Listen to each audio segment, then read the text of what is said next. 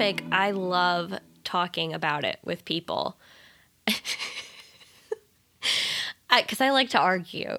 So do I. That's why we have a podcast. So today we're talking about chronic traumatic encephalopathy. And it's a hot topic, not so much right this very second because we have a couple of other hot topics going on in our world right now. But it will be once football season starts up again, I suspect. So just to introduce the topic, I'm going to break down the word. So chronic, meaning it's something that it kind of happens over a very long period of time.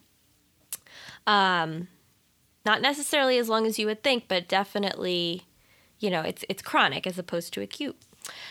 Traumatic, meaning it involves some type of injury. And in this case, I think it refers to more like a blow, a hit to the head, not a penetrating injury, but hitting your head. And encephalopathy, which is kind of a very vague term in neurology and psychiatry. And, when we say someone's encephalopathic, it usually means that they have an altered level of consciousness. They may not, they may be a little drowsy, a little lethargic.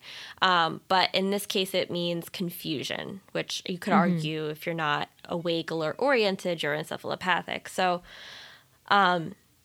another word for this is a fancy word is dementia pugilistica, which has been described as like a punch drunk, which is interesting to me because I think Muhammad Ali is the frequently used example of this. He has Parkinsonism that is suggested that it's from repeated blows to the head, which I'm not so sure. I mean, I don't know if my opinion matters, but it's just I think there's a differing pathology to that. Because now when you think of where the structures are for Parkinsonism and any movement disorder, they're very deep structures as opposed to cortical, which is kind of more superficial to the brain. So as this all pans out, this is a relatively new area of study. As this pans out, it would be interesting to see if there any if there's a difference in the pathophysiology here. So before I go on, I want to talk about concussion, not the book, but the syndrome. So concussion is, you have concussion, the acute event, and then you have delayed post-concussive syndrome. And essentially that's a more immediate effect. So you're playing soccer, you get hit in the head. Usually you'll have, when I was growing up, someone would have like a shiner, which is a black eye from like heading the ball. And they don't necessarily have to lose consciousness, but they'll, they could lose consciousness. You could have nausea, vomiting, and then kind of the delayed, like 2 weeks after, you'll see problems with attention, either hypersomnia where they're fatigued or insomnia where they can't sleep, vertigo a lot of times, sensitivity to light, and, the big treatment that we tell parents is, kind of just like rest from, thinking and screens. And of course that's, probably easier said than done, in the teenage population. But the point is that, you're supposed to improve from those symptoms. Now, what happens when, and again, this is another kind of buzz term, you quote unquote get your bell rung multiple times. And, I'm talking, and there's a spectrum. You could argue that a couple of really bad hits where you lose consciousness versus kind of a daily just, you're in practice and you're, whatever your position is in football, you're just constantly, smacking heads with someone else. So we don't really know for sure. or maybe we do. I don't know for sure. But, for a concussion, one is enough, one, bad one. But then to have repeated, that's going to, it's going to build up in terms of brain disease.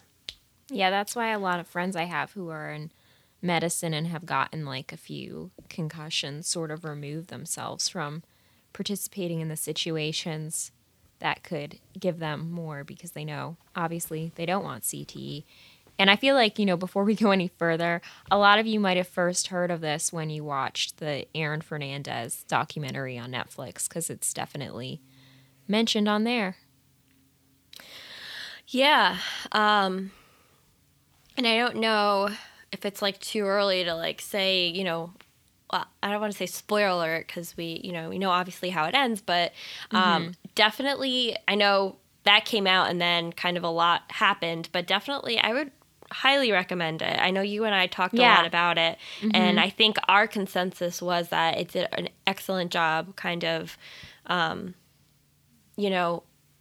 showing the timeline, the story, how he grew up, and then kind of what happened. And I think it's kind of poetic that I think he was like the 111th brain who's like they had a study, and his brain was like kind of one of the last ones that they said, this is a significant enough number. Yeah. And like, I know when we talked about the documentary after we watched it, we thought the documentary underplayed the role CTE had in his behavior, if anything. And like, it's just can seriously be, when it's severe, really awful and totally change a person. Right. And so the kind of to segue into what got me very interested in CTE was the book Concussion. So when I was in residency, I don't know which year, I might have been a neurology residency. I think it was like my first year of neuro. Our chairman was very involved in the medical society, and he had the doctor from Concussion, Bennett Omalu, come, and he was the speaker at one of the dinners, and he invited residents, which is like unheard of. Usually those dinners, the award dinners and fundraisers are reserved for attendings in the society. So he wanted us all there front and center. He reserved us a table.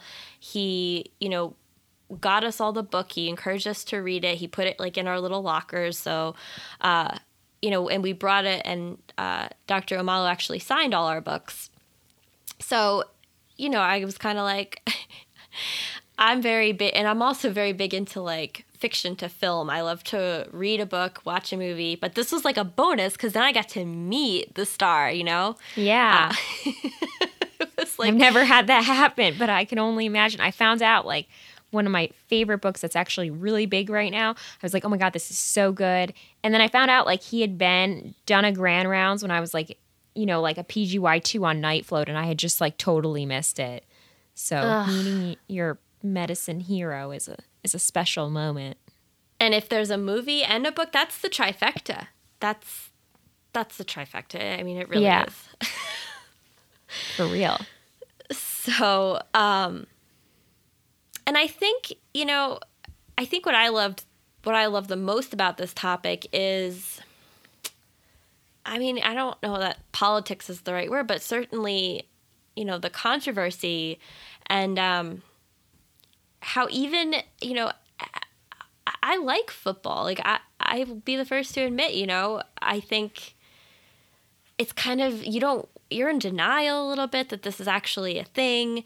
But now, I don't think I've watched football in years, for other reasons, but it's just, it's so controversial, and there's, it's sexy, there's cover up, there's scandal, there's, science, but science versus, a multi-billion-dollar corporation. Like, it's just, there's so much to this. So the book follows, he's a Nigerian doctor. He's a pathologist. He has a couple of different medical paths that he's taken, but he's working in Pittsburgh, and he comes across the case of NFL player Mike Webster. He was the center for the Pittsburgh Steelers. He had his nickname was Iron Mike, and he was amazing. So he kind of, after retiring, he kind of went down this kind of decline where his behavior was just off. He would do very impulsive things. I think he was living in his car. He was injuring himself on purpose. And he ended up taking his own life. And it was just kind of everybody that knew him, his family, the teammates, they were like, this wasn't him. So essentially, Omalu looked in his, did the autopsy, and he saw changes in the brain, and, looked at the pathology, and, even just grossly. And he started to form a pattern with, other players through the years who had a very similar decline. And, changes in personality is one thing, but then also either, super aggressive behavior, problems with, decision making and, what's right from wrong. Hi, kitty. Hi. My kitty's making an appearance. She's so needy. I think this is like one benefit to recording remotely is that essentially we're surrounded by 5 cats. 6 cats. I'm sorry. Yes. Sorry, so many cats. We are 3 people surrounded by 6 cats, and if you pictured that in real life, it'd be a lot of cats. But remotely, it's not so bad. No, not at all. Okay, sorry, honey, for that kitty and interrupting. We were learning about concussions, and we'll go back to it now. So now. You may be wondering, you're probably not wondering this because you can't read my mind, but why behavior changes and, impulse control and, violence and things of that nature. And this is where I have to bring up the Muhammad Ali, why those things. And the reason is because of the parts of the brain that are going to be prone to injury from trauma. And that's the frontal lobes and the temporal lobes, which are very involved in kind of that higher order decision making and processing emotions and acting on that behavior. So, and unfortunately, these brain structures are not only very close to the surface, but they also kind of touch a lot of other bony structures and that you wouldn't expect. You have actually, your brain isn't just kind of floating in your skull. You have the falx cerebri that runs, down the middle of the 2 hemispheres. You have, your temporal bone has a lot of areas where with trauma, you're not only, you have a contra coup injury where, if you get hit head on, that brain is floating in your skull and it's still going to hit the back of the brain as well as whatever injury you had to the front. Now, this is what makes the helmet issue it's not going to happen. It's not going to help. I mean, they had all these crazy designs like cages, essentially, but your skull is what is hurting your brain, essentially, because your brain is floating in liquid that's floating in your skull. So if you think of, you have, I don't know why I thought the Jell-O mold of all things, but let's say, I don't know, flan. I don't know, please help me. I've had a long day. Well, I mean, I don't even know how to describe it, but if you just think helmets don't protect you from they protect in some regards, but the impact is still occurring and the impact is causing your brain to move inside your skull and still Right. get damaged. Right. Impact is still happening where your brain is hitting your skull. So it's Yeah. like, I have it. I just figured it out. I got it. I got the analogy. So if you're you're driving in a car and your car, God forbid, gets hit, your injury is going to come from what you hit inside the car. If you put a cage around your car, the impact is still going to transmit through that cage. You know, at least any cage that would be, or helmet that would be effective, or, you know, even. Yes. No, it makes sense. Right. If it's not making sense to someone, maybe they just haven't totaled enough cars in their life.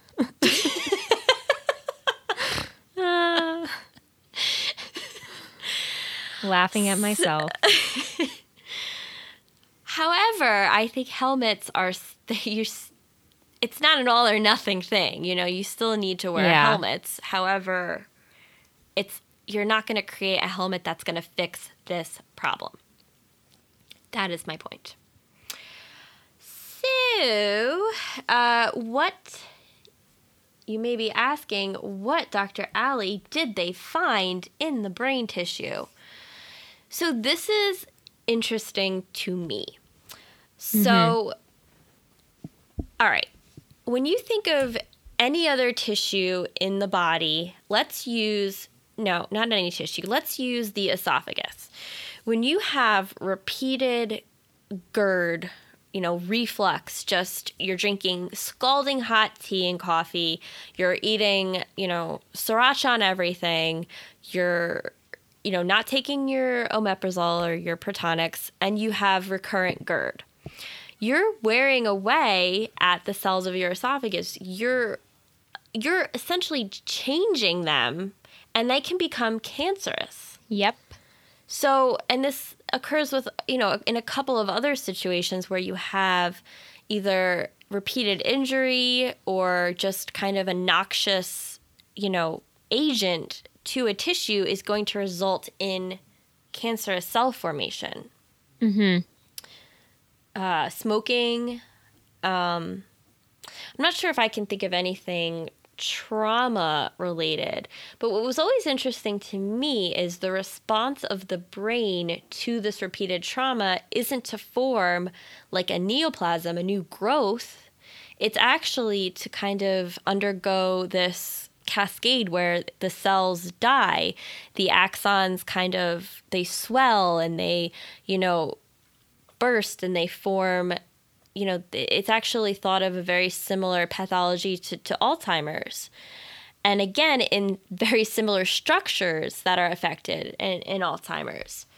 So, you know, it's a very interesting kind of pathology that I guess is in response to injury, and it's what makes the brain such a different structure in terms of cells. So, you know, essentially that's what we're seeing. You know, we're seeing very similar pathologies to a progressive dementia, essentially. And at obviously a much younger age, and you know, and maybe I'm not sure what there is to be said about if there's any predominantly violent behavior versus someone with Alzheimer's, you know, becomes progressively more withdrawn. I mean, it's not exactly the same pathology, but it is very, very similar.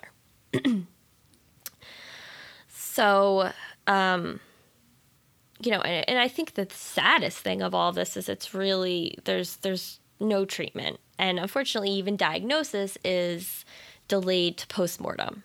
I mean, you know, clinically, you know, it can be obvious and, you know, but, yeah, it's just very, very sad. Yeah. And that's why, like, I don't know a single doctor that lets their children play football. They just don't. They know that the risk of this is significant and, you know, wouldn't want to put their child in a situation. Or really, like, you know, obviously football is number one, but there are some other sports that have possibility of concussion, but football is definitely the main one and the worst offender. The most popular.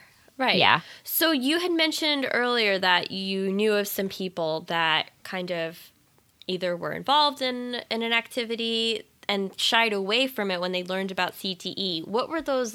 Were they just football or? I think another one was like snowboarding. Really? I think, I think something about like, I don't know, maybe I'm saying crazy things and some sport person can correct me, but I think when you do like crazy flips with it and stuff, you can hit your head and get concussions. So I think they were like calming down on like snowboarding or something too. Yeah, I know where I did residency, they were enrolling anybody who's ever had concussion in a study, and they were kind of following them.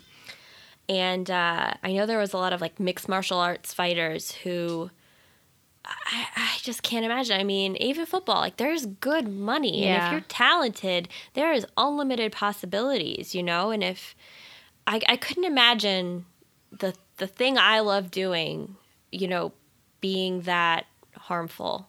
I really couldn't. Yeah, I think really any physical thing has some possibility of like injury, right? Like there's not really a physical thing that doesn't have the possibility of injury. But most of them, the benefits, at least physically, outweigh the risk, right? Like, so really with anything you can get some sort of injury, but for most things, the benefits to your body and also the benefits that you get emotionally from exercising outweigh the risk. But for something like football, I think it's becoming hard to argue, at least if you're a physician, that the benefits of this sport, like, let's say you go to the NFL and you, are famous, respected, and have a lot of money. Well, at the same time, if you get these repeated head injuries and you become like a murderer or you end your own life, like obviously that risk doesn't, there is no benefit that would ever outweigh that risk. Yeah. That's what I have such a hard time with. And unfortunately, the benefit is the industry and the money. It's tough. And not every and again, somebody who knows more about football than me, who, if you ask me while I'm doing my, when I used to do fantasy football, I knew more than, I just knew everything. I didn't, obviously, but I think some positions are more, I think everyone's at risk, but certain positions are more prone to head injuries than others. The ones who like run and like, I don't know, throw the football really far. No, wait. The ones who run are the ones who get tackled, so they're not as good. But anyways, the ones that don't get tackled as much are probably safe positions to play. But it's the guys. And then you have what is it? The linebackers? Yeah, I don't know exactly. anything about football. I think it's the linebackers. Yeah, you have your defensive line, your offensive line. They kind of like charge at each other while everybody else is like, while the quarterback is trying to throw. But anyways. Okay, now that all the girls are in the chat. Well, Jonah has wandered away, but he knows nothing about football and hates it. So I know more than that. It's a bunch of non-football people here. Well, I've only watched a couple games in my life, like when the Eagles were in the Super Bowl, but that's more of a Philly thing than a football thing. Yeah, that I went to an Eagles game. It was freezing. It was like, I don't want to say Thanksgiving, but I think it was Thanksgiving. And they were playing the Vikings, and there were 2 Vikings fans in my section. And of course they were just, the Eagles fans were just yelling at them the whole time. And, they left and they're like, shouting at them as they're leaving. And then when they left, I kid you not, the Eagles fans just started fighting each other. Like they had no one left to fight. That's Philly for you. Yeah. That's how they roll. And I will say that when I have trouble falling asleep, I try to name all of the NFL football teams. Wow. What is there, boring, like 36? It puts you right out. Yeah, and I always like miss one, and it drives me crazy to the point where I just like, all right, I'll just fall asleep. Highly recommended. Love it. So, obviously this is, it's going to rear its head. Unfortunately, nothing has changed since Aaron Hernandez. There's been a couple of penalties. I think, there's fines for certain types of tackles or certain types of, things have been made. That's legal. You can do that, and that's illegal. So, but it's only money. And again, this is like, they have nothing but money, essentially. So it becomes like almost like monopoly at this point. It's like, well, you did that, so, you have to pay this much money. And there may be some sitting out as well. But, my point in saying this is that there's going to be more, unfortunately. There's going to be more Aaron Hernandez cases because he was very recent and nothing has changed since then. And I would think there's been people playing for as long as he's been playing. Yeah. So I just, and as we learn more about CTE, we're going to become better at detecting it clinically. Mm-hmm. So the incidence is going to, I would think it's going to increase.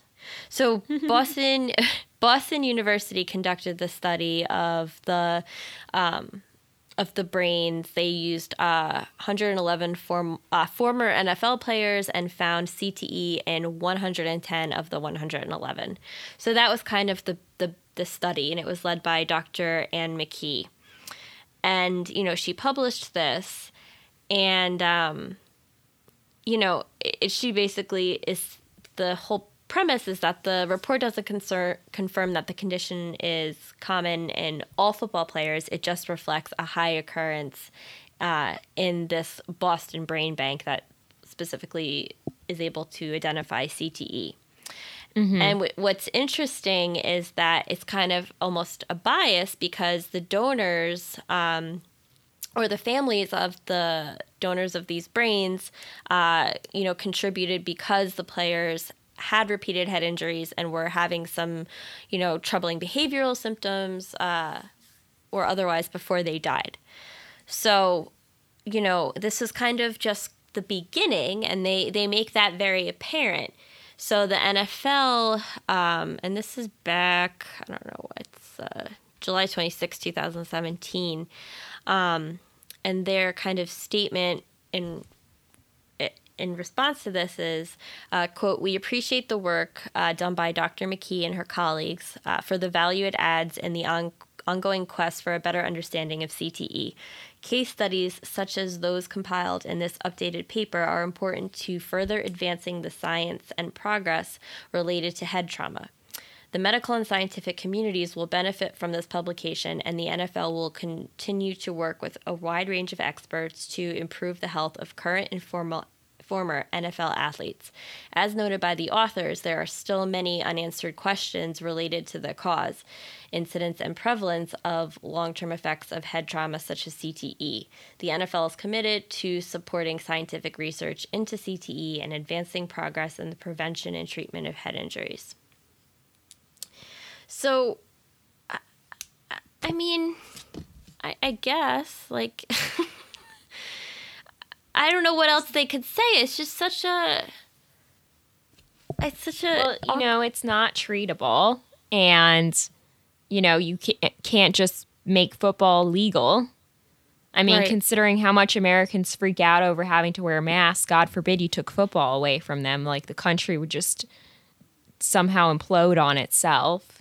Yes. So I think it's almost like we can just make ops as physicians or as physician scientists, like this woman probably is. You just make observations and note things, and what else can you do? Yeah, I agree. I completely agree with you. I think that in the back of some people's heads are, you know what? It's almost football season. They haven't taken that away yet. And I agree. That's the last straw that this year needs. 2020 does not need that. So there will be an all-out civil war if football's threatened in any way. Yeah. Oh my gosh. So, I mean, that's all I have to say on it. I just love, I just, I mean, this is terrible. This is terrible, condition, and, it affects young, talented, and otherwise healthy individuals. But I just think the controversy and the conversations, it's just, it's interesting to me. And I encourage everybody, if you haven't, to read the book Concussion by Jean Marie Laskas.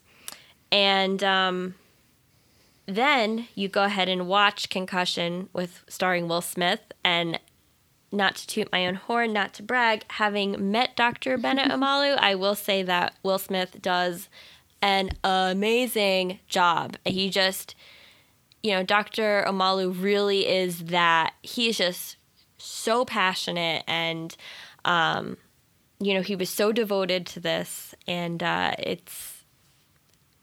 he was speaking at this dinner, and he was like, he didn't even need the microphone. He was just like yelling, but like, just, so charged about this, and he's passionate about, helping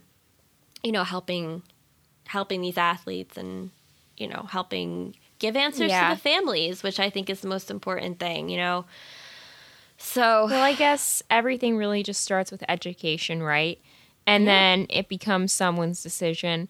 But I think what I think about is like kids, kids aren't going to understand CTE. There's no child out there that's like 6 and their parents are putting them in a football little league.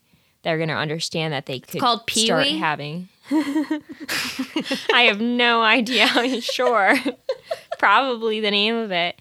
So, I just hope that hopefully some with enough education that perhaps things could change, because I really do think, at least like adults have the autonomy to decide if they want to put themselves in dangerous situation. But I feel like having your child play football is like putting them in the car without a seatbelt on. Like, I'm sorry, that's my opinion on it. No, I'm not sorry, actually. I'm just prefacing it because I don't want to get like murdered or something for stating an unpopular belief. I think everybody who really likes football definitely stopped listening at our description of how the game is played.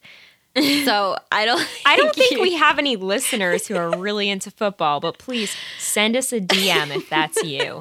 I'm really curious. I just feel like that's probably not our, population of listeners. No, I mean, I don't know. We'll see. We'll see what the masses have to say. Have you ever had a concussion? Well, one time when I was like 21 in college, my friend was drunk and she was trying to like sexily throw me onto a couch, and instead she threw me into the wall. And my head hit the wall, and it was like really loud. Like everyone at this party heard it. Oh my God. And I had this terrible headache for like 24 hours. I never lost like consciousness or anything, but I think I had like I consider it like a really mild concussion, probably. That's the only thing that I've ever had like that. And if you only have one really, really mild concussion, I'm sure the effects are nothing. Yeah, absolutely. And it's such, just in clinical experience when, I was in training, in med school, and seeing young athletes like in their teens who did lacrosse or soccer or what have you. It sucks because you're basically like, well, not only can you not participate in your sport until we do a bunch of exams and you're clear, which we're still not even, at a consensus on the, at that time, the back to play, guidelines, but you can't go on the screen, you can't go on the computer, you can't go on your iPad, and you can't read, you can't watch, you can't think. It's probably so frustrating, and to no fault of their own. You just get hit with a lacrosse ball. Yeah, none of the teens ever. I mean, I would say if they obey the rules that they're supposed to for like post-concussive recovery, they're in like the 1% of like probably teens that have a severe anxiety disorder and like need to follow Yeah. rules perfectly. But the rest are just gonna, they're gonna do whatever they're gonna do, and they're gonna recover hopefully eventually. Yeah. Yeah. And honestly, I would be one of them. That would be terrible. But Yeah, I mean, that's I why can't- I ran track. Yeah, I can't not look at my cell phone. Or No. like, they want you to like stare at the ceiling for like a week. No, that'd be I think maddening. I think I'd rather die. So I think the teens feel the same way. Yeah. Yeah, absolutely. So I mean, that's Anything all else you want to educate us on? No. No. Okay, we're done with everyone, I guess. We're done. Thank you for this consult.